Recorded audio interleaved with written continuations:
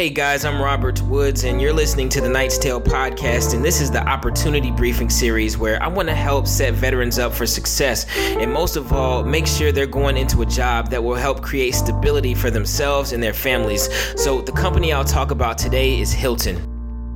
Hilton is one of the most intriguing companies for veterans because not long ago, their goal was to hire 10,000 veterans.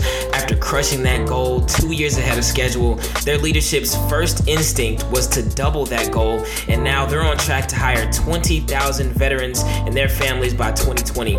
I recently spoke with an executive from Hilton who's incredibly passionate about finding amazing military veteran candidates, and honestly, that could be you. Their offices are growing tremendously in places like Virginia, Tennessee, and Texas. Opportunities are available for positions like revenue specialist, senior analyst, and many more roles in finance and accounting.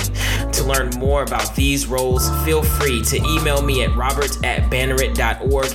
And if you know of openings at your company, I'd be happy to spread the word. This is your Opportunity Briefing from Robert Woods of the Knight's Tale podcast. And in the spirit of Thanksgiving, I'm incredibly thankful for you. Thanks for listening.